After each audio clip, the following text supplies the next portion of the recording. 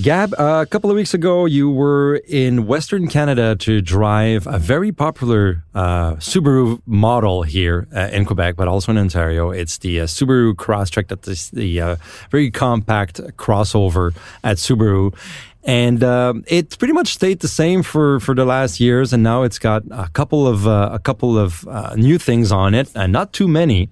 I saw the pictures. Subaru. I loved your title. I mean, the more changes, the more it stays the same. It's pretty much what it is. However, you got the chance to get behind the wheel and see how it fared. Yeah, well, first of all, the Crosstrek is the number one bestseller for Subaru in Canada. Yeah, it's their number one model. It's been like that for a couple of years. Before it used to be the Forester, but now it's the Crosstrek. And what they're presenting today with the 2024 model, they're saying it's the all-new third generation Crosstrek, which it is. It is a third generation vehicle. But in terms of its dimensions and footprint, it is exactly the same as the outgoing model. Now, you and I know that every time you go to the launch of a new generation of a new vehicle, it's always bigger. It's always longer, wider, taller, roomier than the outgoing model. Yes. Not this time. The footprint of the 2024 Crosstrek is exactly the same as the outgoing model. And even with that, every body panel on the car is brand new. Okay. So there's no carryover parts, from the previous generation. It still looks the same a little bit. They kind of emulated the look. Obviously, every Subaru looks like a Subaru. Yeah. If there's one brand out there, one automotive brand, that doesn't. It's not too creative with design. Who really needs a top flight automotive designer. It's Subaru. I totally agree. Yeah. I mean, the cars are good. Yeah, they're practical. They're this, they're that. They're reliable, all that stuff. Recognizable. But they're not sexy in any way, shape, or form. So there you go. But nevertheless, the Crosstrek, the changes, basically you get a bigger grille, new headlights. Like I said, every body panel is new on the car, new taillights, obviously. And the chassis is about 10% stiffer. Okay. And the engines are strictly carryover. It was the first time, I think, in many years that I went to the presentation of a new vehicle and not a word was said about the engines. Because it's the same as before.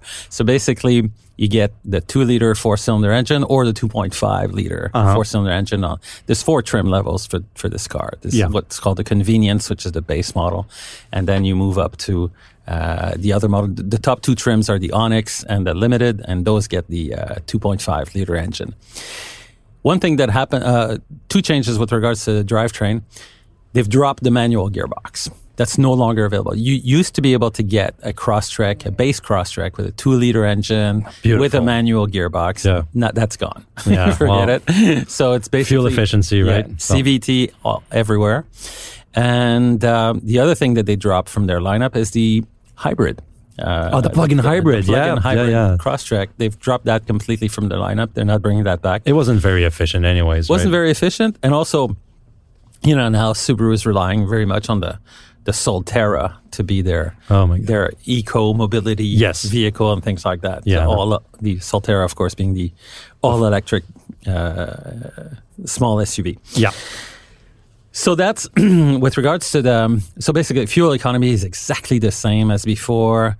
The 2.5 liter is, I would think, the better choice for this car because the 2 liter is kind of a little bit low on power and torque if you're doing stuff like passing on a 2-lane highway or things like that. Right. The 2.5 is a bit peppier. And also, I think it's 0.1 liters per 100 kilometers more in fuel consumption. It's like meaningless. They basically consume the same amount of fuel.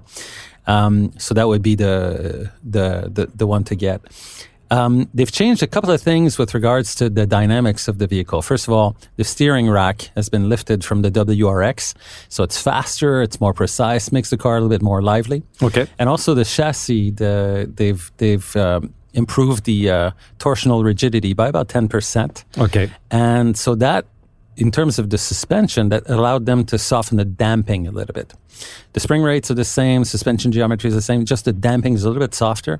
And the Crosstrek was always this vehicle that was really, really a really great ride on our bumpy Canadian roads, especially in winter. Suspensions with a lot of wheel travel, 220 millimeters of ground clearance. And so this new one is even better that way. Right. It rides much better, rides much smoother.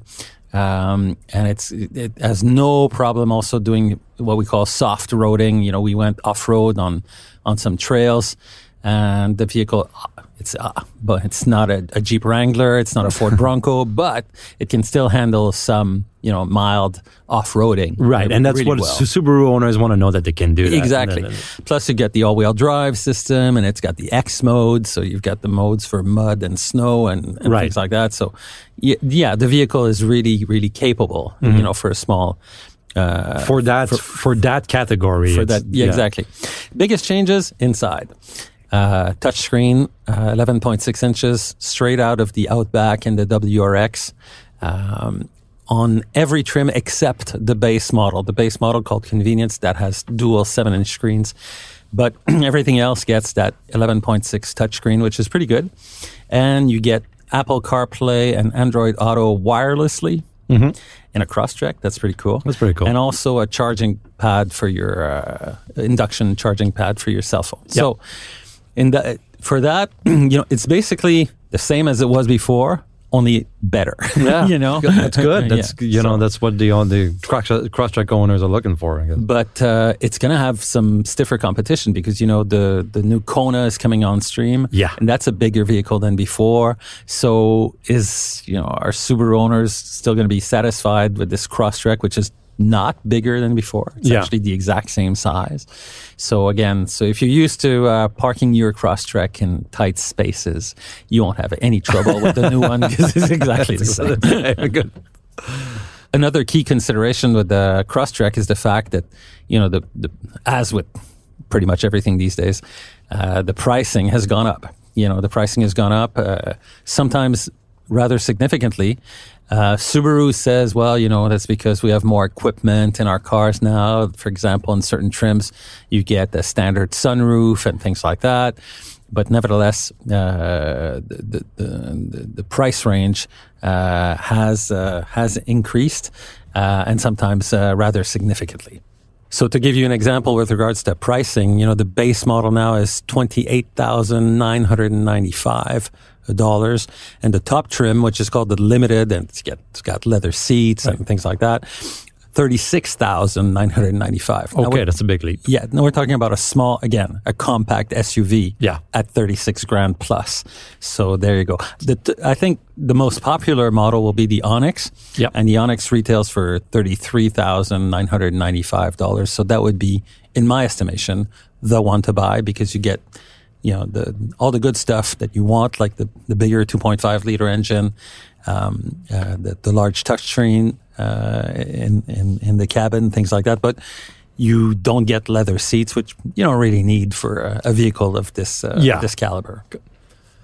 For my part, I was out in North Carolina to drive the very expansive and expensive GLE, Mercedes-Benz GLE lineup for 2024.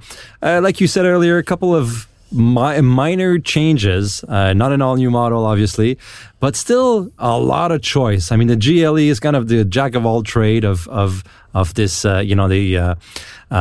luxury mid-size vehicles. It's got plenty of trims, GLE 350, 450, the GLE 53, which starts with the AMG, the first AMG model, and the 63 S Plus or 4MATIC Plus, which is the top, and plus you get the body style, regular SUVs or the coupe. I was gonna say regular SUV, coupe for the AMG models, and also this year we don't get them yet, and hopefully we'll get them. But you get the PHEV models, which on the GLE lineup available in the US. But when I spoke to Mercedes-Benz Canada, they said not quite at launch.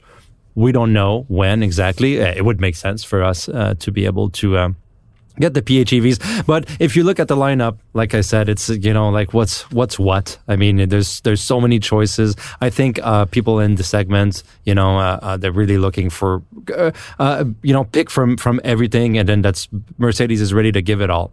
Unfortunately, during the drive, there wasn't the entry model, the GLE 350 that was there, which is an important model. It's still the entry level at $75,000 for 2023. 2024 pricing is not out yet. But still, the newest model, because it gets the MHEV technology, like we spoke before. The 450 and the AMG models all had mild hybrid systems, but the 350 didn't. That's a 2-liter 4-cylinder engine. Now outputs 295 horsepower. It's up about 22 or 25 horsepower, I think, from before, thanks to the MHEV, the hybrid system, which now Mercedes prides itself. With the full GLE lineup is now hybrid because of the MHEV. Now electrified. Now electrified. But it still brings more power, a little bit more guts to this entry level model, which is, the 350 was the 4-cylinder turbocharged engine. I mean, it wasn't the best engine to have in that big truck. My tester, I drove the 450, which is the 6-cylinder. They took us on several different roads. I mean, before the test drive, they explained to us all the what's new on the vehicles, except for the PHEV models and cosmetic changes and, little software tweaks here and there. There's not much new on the GLE. However, and except for that MHEV technology on the 350, of course.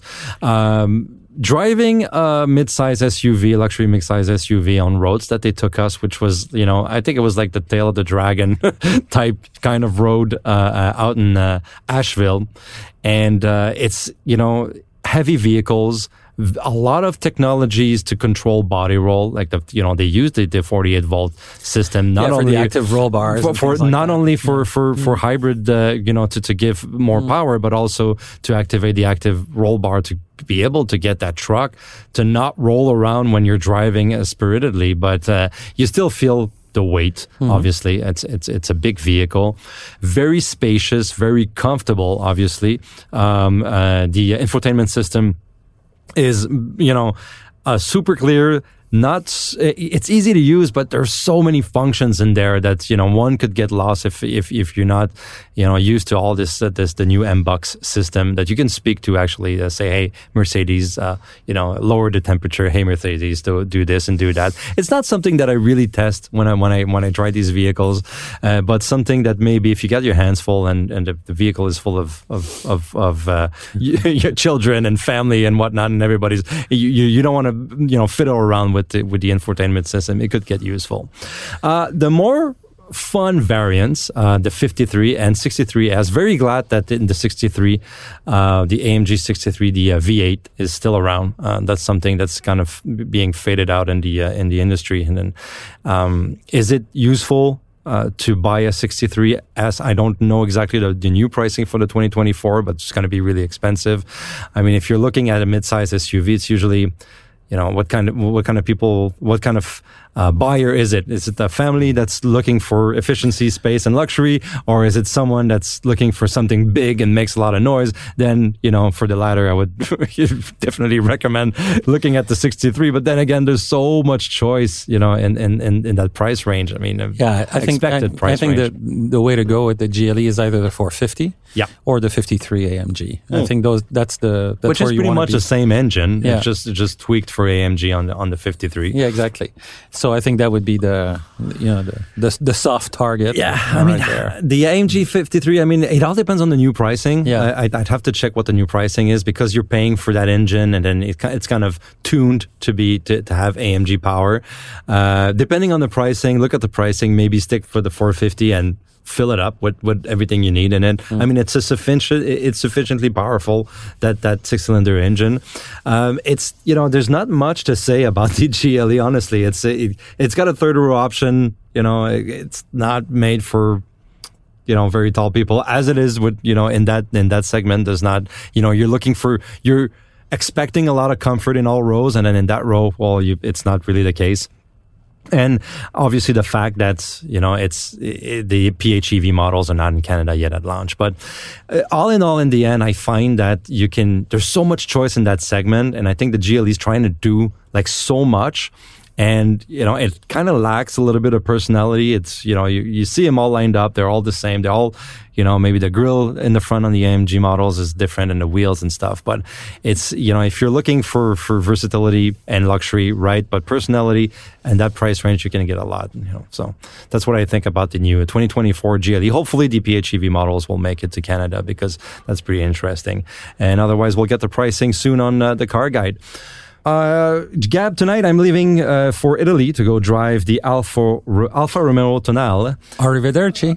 Thank you. Or the Dodge Hornet, depending on how you see it. But Alfa Romeo Tonale, there's obviously we've been talking a lot about a plug-in hybrid today, and the Tonale is going to have the PHEV to be able to for us to test. So we're going to see how it fares against the competition, but also how it differs from the Hornet, which is people think it's exactly the same thing. When you look at them, they don't look exactly the same. Hopefully, the driving dynamics have been tweaked, but it's the same. Pretty much. Hopefully, very hopeful. So we'll be able to get you. I'll be able to get you the full impressions and take on this Tonale. And following that event, it's going to be the VinFast VF8 second drive. I know you drove that vehicle briefly, very briefly for about 10 minutes in Vietnam. Very pre-production vehicle. Now the vehicles are making their way to North America, and they're organizing a drive for us to be able to put our hands on them and give them a good, honest shot. And I've never driven, obviously, a VinFast. They just came out, so I'm really excited to see what this brand has to offer. So I'll be able to report on that. And you're heading to Europe as well next week. Yeah, going to Brussels. Going to the Audi Brussels plant. That's where they manufacture what is now known as the Audi Q8 e-tron and the SQ8 e-tron. So this is Audi's electric SUV. It used to be called the e-tron Quattro, but they've changed the nomenclature, the model designation, because from now on, all the Audi cars will be designated with the letter A, all the SUVs still with the letter Q. Yep. But the number,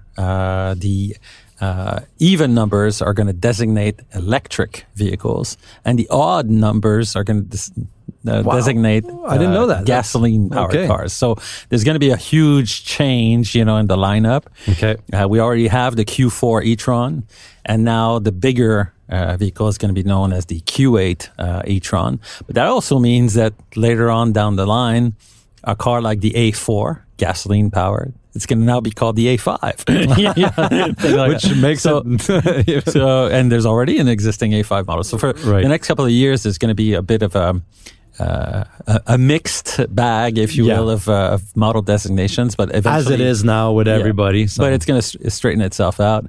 And so we're going to go see this plant where they build these all-electric vehicles, and also get to drive the Q8 again, which is going to be fun over in Brussels. And hopefully we'll get to eat mussels and fries. I wish. Yeah, of course. So we'll be able to report back on those drives in a couple of weeks for the next episode of the Car Guide podcast. Thank you for listening again. Follow us on Facebook and TikTok and Instagram, and you can keep all the keep your eye on the website for all the information, pricing on everything we talked about today. So we'll see you in a couple of weeks. Thank you very much, Cap. Take care, and so long. Thank you for listening to the Car Guide podcast. Don't forget to subscribe and leave us a review if you'd like. Visit us at carguideweb.com for daily updates and news on everything auto, as well as weekly reviews and drives. You can also follow us on Facebook, TikTok, YouTube, and Instagram at The Official Car Guide.